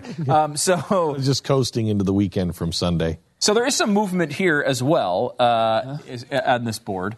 And it looks starting to look better for Trump over here too, right? Yeah, I think it is considerably better. And some of the states that lean Democrat, when we first started this board, I put them as leaning Democrat when really they probably should have been solid Democrat, but they were close enough, and I was being optimistic to keep the board a little bit more dramatic, maybe. I don't know. But Colorado now has moved all the way to, it's almost a toss-up. And there's been a few polls that have shown Trump very competitive in Colorado. Pennsylvania, there's been some polls that he's been with less than 5. New Hampshire hasn't really done that, but Michigan and Wisconsin have oddly been close in some polling. It's not holding up in every poll. It seems like Hillary still definitely has a lead. I think this board, I think he could walk away with it if he does really well on Sunday. I think Monday. I think he could put this away on Monday. And if she has another health. Well, I think a lot of things can happen. Look, I think he's made up all this ground because he's not looking crazy right now. He's not looking like a crazy man. And that's all Roger Ailes. And they're keeping him in control. And so he's looking more and more presidential. You'll notice he hasn't been making headlines every day with something crazy. Every day he was saying something crazy. They had the change in the command, and between Bannon and Ailes, he's listening to Ailes, and so he is under control. Now that all changes when he's president, but he's under control right now. And as long as she looks corrupt and everybody knows she's corrupt, if he doesn't look crazy, he wins. I think you're right. If he can convince people, because she's just terrible. I mean, like the bottom line is, and I think people are sort of buying into the illness. Oh yes, yeah, it's affected it a little bit. I think to me that would be, if I were a Democrat, that would make me want to vote for her more. So like, okay, we get Tim Kaine. Maybe she'll just retire in the middle of her term. Two situations here which are kind of interesting. We've moved Georgia over to leaning Republican, which is the first time we've had it there. We have Texas and South Carolina now over to the solid Republican. There was some polling a couple weeks ago that showed Texas was closer, but he's been able to. Trump has been able to lead Texas by typically high single to low double digits, and we all know he's going to win Texas. We all know that, right? So, but there was some polling that put that in doubt. Unless it's a landslide, he's going to win Texas. The second district of Maine is a really interesting case in that Maine breaks up its electoral votes by congressional district, and they give one to the second district in Maine, which is normally you'd think Republican has no chance of getting anything out of Maine. Mm-hmm. Well, in some polls, Trump is leading the second district of Maine by 10 points. Wow. And it looks like now it does seem like he is favored for that electoral vote, what is interesting is there is a fairly reasonable map you can draw that puts it at 269. And if he was so Maine could put him over the top to win the election so he really wants that one. It's a very important one. And then our toss-up votes right now are Ohio, Nevada, Florida, and North Carolina. Leads in Ohio, though, right? He does lead in Ohio. He's ahead. But she's still winning polls in Ohio. She's still winning polls in Florida, though he's starting to win he's ahead in Ohio and Florida, so that's a lot of electorals right there. Right, and North Carolina is another swing state. But again, we'll do the math here. So solid Democrat, we still have at 196.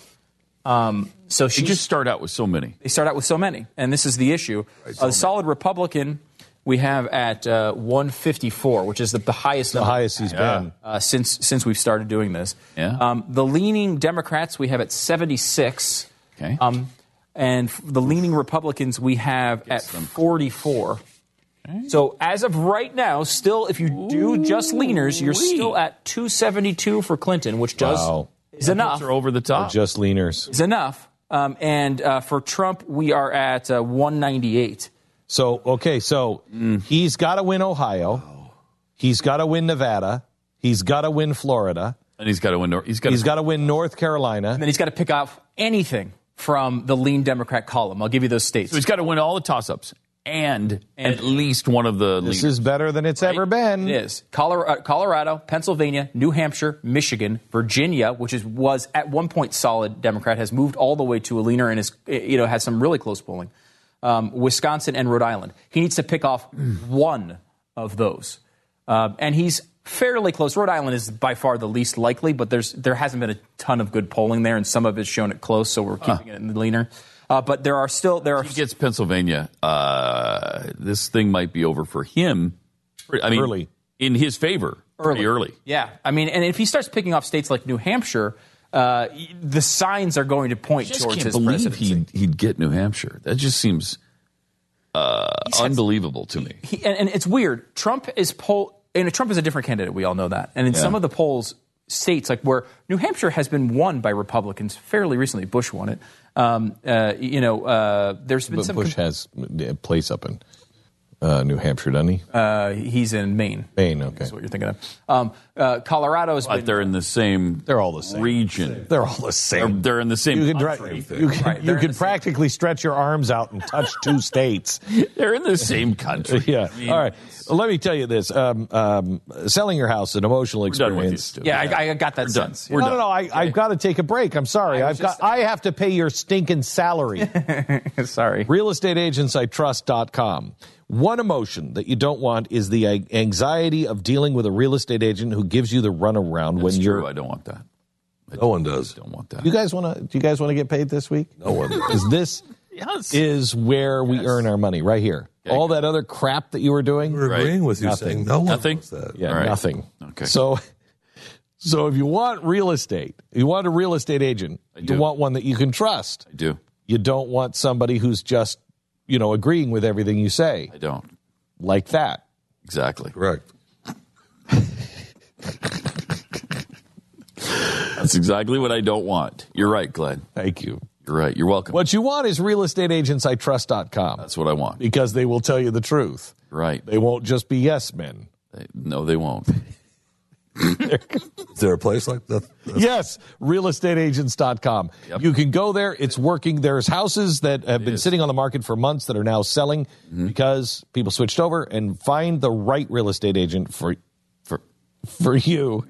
It's for realestateagentsitrust.com. You should actually list your house, because who knows, you might be moving out of the area at any time. It might. Realestateagentsitrust.com. That's realestateagentsitrust.com. I love them.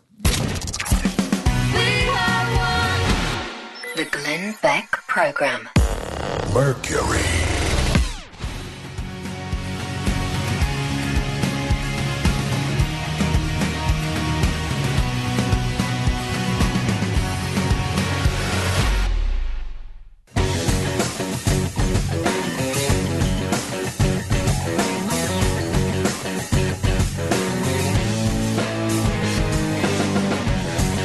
The Glenn Beck Program. Yeah. While Stu finishes up, I think the three of us need to have a talk about killing Stu, because he's lost a lot of weight. He's obviously the only one on the show with self-control, and I think I vote him off the island. I'd like to. I most definitely vote him off the island. Right. Most self-control on this show is a very low hurdle to clear. Yeah, but it is a hurdle. It is a hurdle. Have cleared the hurdle. I mean, when you think about how bad that makes us feel, the hurdle is that low. All right, we have 2 minutes here. Do you want to hear these? Yes. Real quick. So right now, 538 says about a 60% chance Hillary gets elected. New York Times. That's lower than last week. Yes, New York Times. Wait, how much? 60. Okay. New York Times, 73%. Princeton is at 80%, which is the highest estimate. Princeton just won't give up on it. No, they just. They're like Muffy. She's got to win. Yeah. Which is it's an interesting sort of stat that came out this week, which is if a certain candidate wins a state, what are their chances of being president? So if Clinton can win Iowa, there's about a 95% chance. she wins this election. That's right now leaning towards Trump. And right now it's leaning towards Trump, right? So she's picking what, for example, you take, let's say, New Hampshire. If Trump can win New Hampshire, he's got a 79% chance of becoming president. The stats that right now he's polling pretty well in Michigan. He's within about 5 points. If he could pull off Michigan, a 91% chance. If he doesn't win Michigan, it's only a 20% chance. What if he wins Pennsylvania? If Trump wins Pennsylvania, there's an 87% chance he's president, a 21% chance if he does not. What if he wins? Let's go another way. Texas. Texas is not on my list. It's actually 538's list. California is, well, no. I mean, 100%. I will give you both of those. It's a 100%. Actually, it is on my list. It's 100%. So here's the question we have to do. What are we going to do for election night? Are we going to watch this together? Are we going to do some television or radio show for it? I don't know. I think we should do freaking election coverage here like we usually do. We got an Oval Office. Yeah. We got a television I don't know network. who I'm rooting for. That's not what I like. They're both bad, so I don't have a horse in the race. Yeah, it's like watching the Kentucky Derby and you don't like any of the horses. I think that will be freeing. We'll just cover it as interesting. Yeah, you get a mint julep, put a funny hat on, and watch the show. Oh wait, there'll be mint juleps. I am there. I am there. Because I think whichever one wins, I'm going to need a few good blackouts. This is the Glenn Beck Program. Mercury.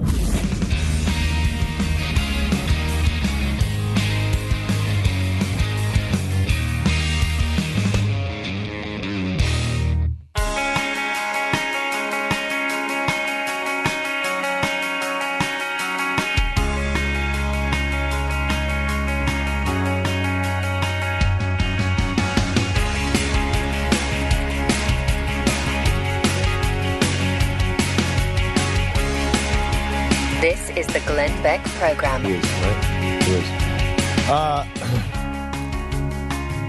Hey, no big deal. Yahoo has confirmed a massive hack that only affected between 200 and 500 million emails. Yeah, I think their first guess was 2, and then they were up to 4, and then it's 500 million. So it's only 500 million email addresses. So how many emails do you have in your email box? Yeah, I mean, no big deal. So 200 million users was the first. We're now talking 500 million users affected nationwide. But the good thing is they got this information out right away. And this happened in 2014. So they it only took them 2 years. Yeah, they got it out as soon as they could. They believe this was a state that broke in. What, like Alaska? No, Pat. No. Like Russia.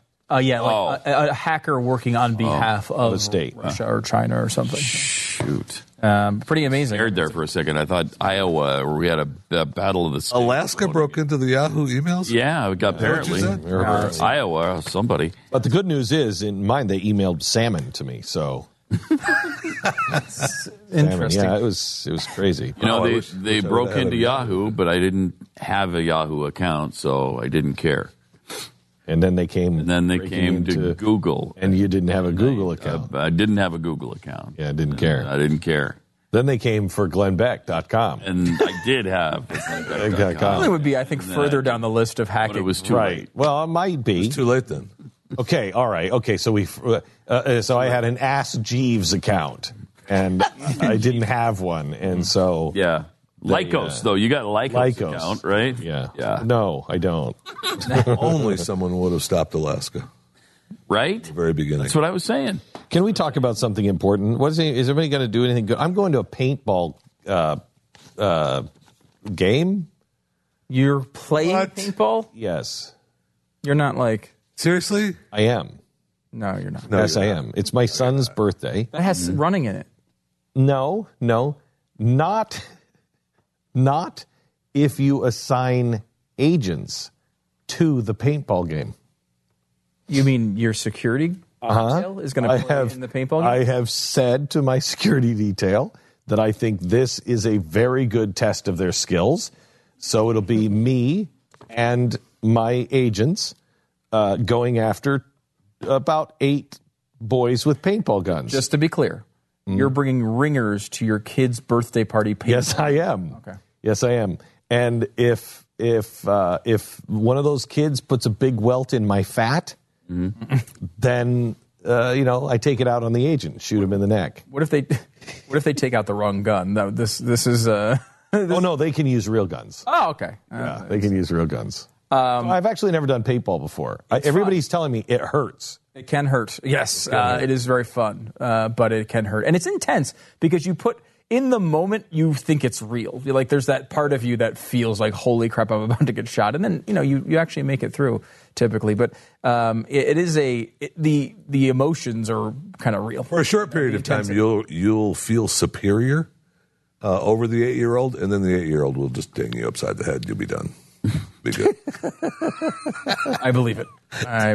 You need to be like a sniper. I'm a good shot. That's what I mean. That's what he's saying. I'm a really good shot. But you got to move around. There's a lot of moving. Yeah, you need to find a rock and hide behind it, and then take people out as they come close to the flag. But I've read the Quran. At some point, the trees and the rocks cry out, "Oh, Muslim!" I'm not Jewish. You're not Jewish, so I'm okay. I'm okay. There's also a good chance that might not be your paintball game might not be the moment that the trees cry and out. the rocks cry out and say, "Oh, there's probably a behind pretty me." good chance of that. Right. Okay. Well, I don't know. We're supposed to be surprised when that stuff happens. No man will know. It could have been at the paintball game, right, on Saturday. So, is there a good movie that is out? Yeah, Magnificent Seven's out this week. You're kidding me. Yeah. Oh, I want to see that.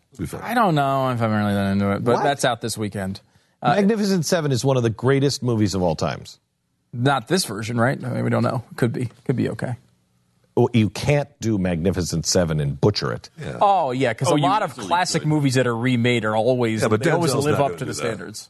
Oh, I mean, I think Denzel will be pretty good. Yes, he's probably going to do it. I can't wait to see Westworld on HBO. I know. Oh my gosh, that looks good.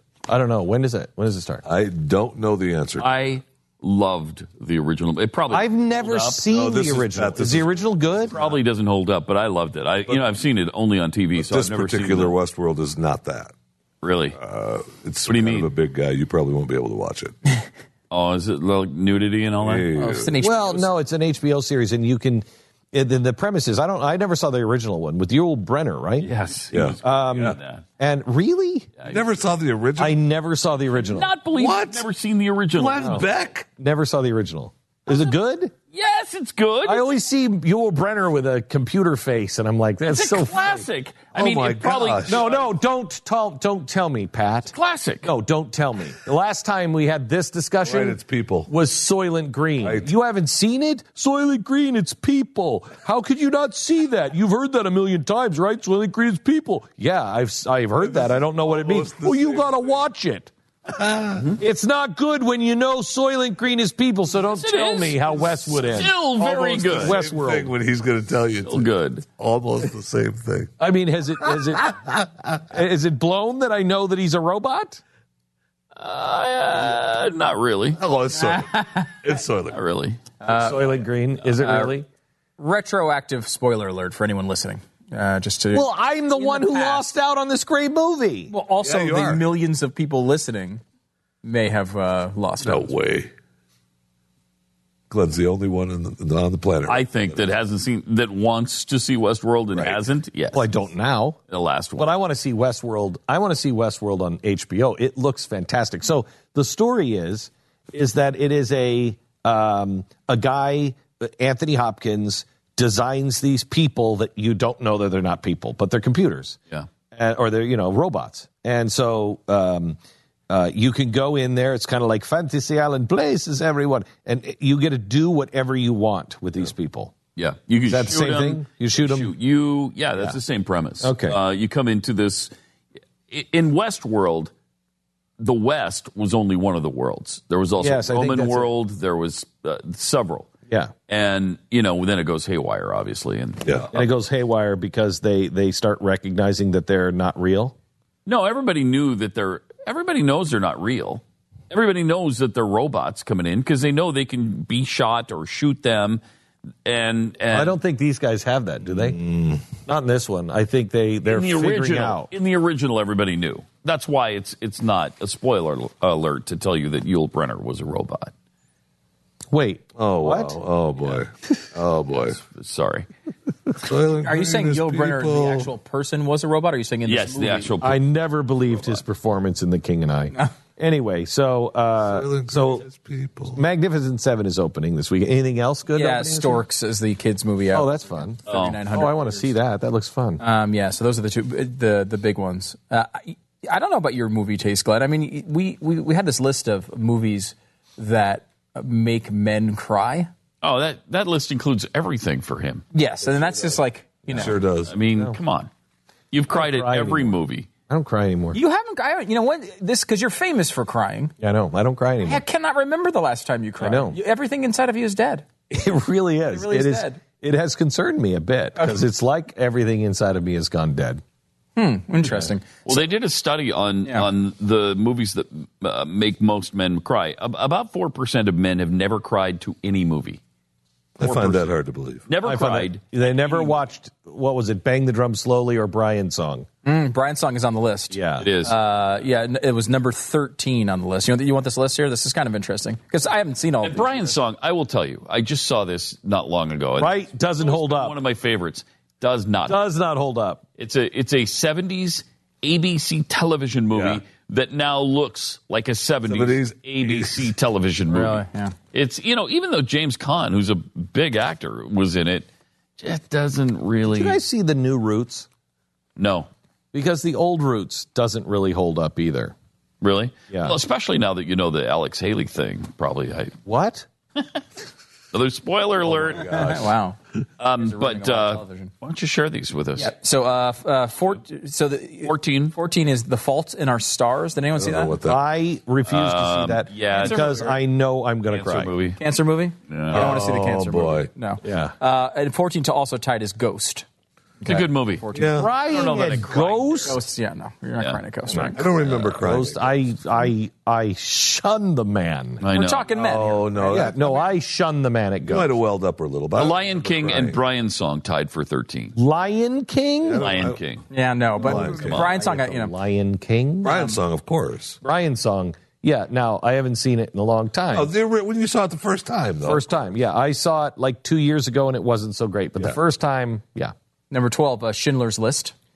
Of course you're going to cry at that. Of course. Yeah. Although don't cry, you're dead. It's almost going to kill you. That one, I honestly, they asked me it's only number 12. They asked me to leave the theater because they had they were holding the necks. I couldn't move. And so they were like, dude, get out of the theater. And I went out and I just sat down on the floor of the theater because I was crying so hard. And I just sat down on the floor of the lobby, and this poor guy, this one guy looks at his wife and has said, "If that's what this movie does to you, I am not going." And I looked up at him, and I'm like, "No, you gotta see it, man. You gotta see it." He walked away. He walked away. Probably should see it then. Yeah, I saw that. That movie, I swore off all Holocaust movies, and then I saw the king of Holocaust movies, Life is Beautiful. Oh, right. Oh, my gosh. I couldn't. I practically needed an IV after that movie. Schindler's List is going to fare well on a list like this, too, because it's going to make people like us cry, and then the alt-right will cry when he saves the Jews. Right. So you get kind of both sides. Right. Number 11 is Terms of Endearment. It's a sad Never movie. saw it. What? Three-way tie for... Number 8, the three-way tie. Come on. Up.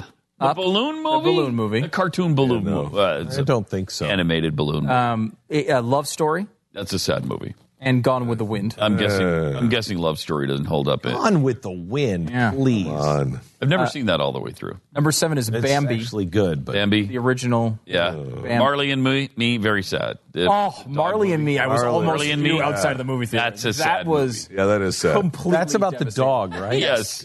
Yeah, no, I didn't see that because I can't handle that. I thought to myself, I will never, ever see that movie again after seeing it. We got to give him the rest of the list. Steel Magnolias. Old Yeller. Oh, please. Oh, what? I love Steel Magnolias. Titanic. And at number 1. Number 1 is The Notebook.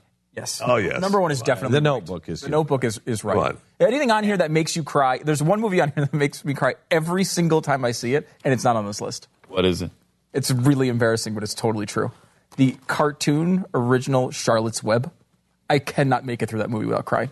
As an adult, I am 40 years old. I cannot watch that movie without crying. It's unbelievable. I will know I am dead inside officially when I make it through Charlotte's Web without crying. That movie is just the spider was the one doing all the work. Everyone's like, oh, it's Wilbur, this incredible pig. This freaking spider is up in the web typing. It's a spider. And yet it's a spider. She's the sweetest spider. Even if you feel bad for the spider. I hate spiders. Cry? The spider. I was freaked out by that spider's eyes the whole time. Really? Yeah. Oh, yeah. Charlotte. Hey, what a pig! What a pig! There's a freaking spider writing words. U.S. corporate debt has nearly tripled from $2 trillion at around the time of the financial crisis to approximately $6 trillion currently. Got it? $2 trillion in 2008. Mm-hmm. Now it's worse. $6 trillion. It's hard to believe. I mean, that's a lot of money. Yeah. It's a lot. It's even more than the Yahoo. Yeah. It's only 500 million emails. This is $6 trillion. So one of the companies that manages about $200 billion shared this with investors this week, earlier on Tuesday. We've lived this story before. The credit-fueled expansion inevitably comes to a very bad end.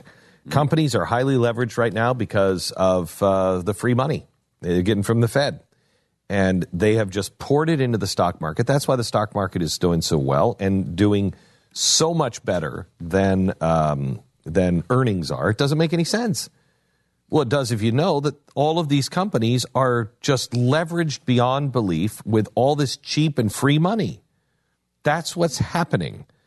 Buy with confidence now with Goldline's price guarantee program and ensure that you acquire... What am I going to acquire? A smack in the face. These the special gold bullion units that come from the Perth Mint in Australia. Okay. Call 866-465-3546. It's 866-465-3546. Goldline or goldline.com. You're listening to the Glenn Beck Program. Mercury.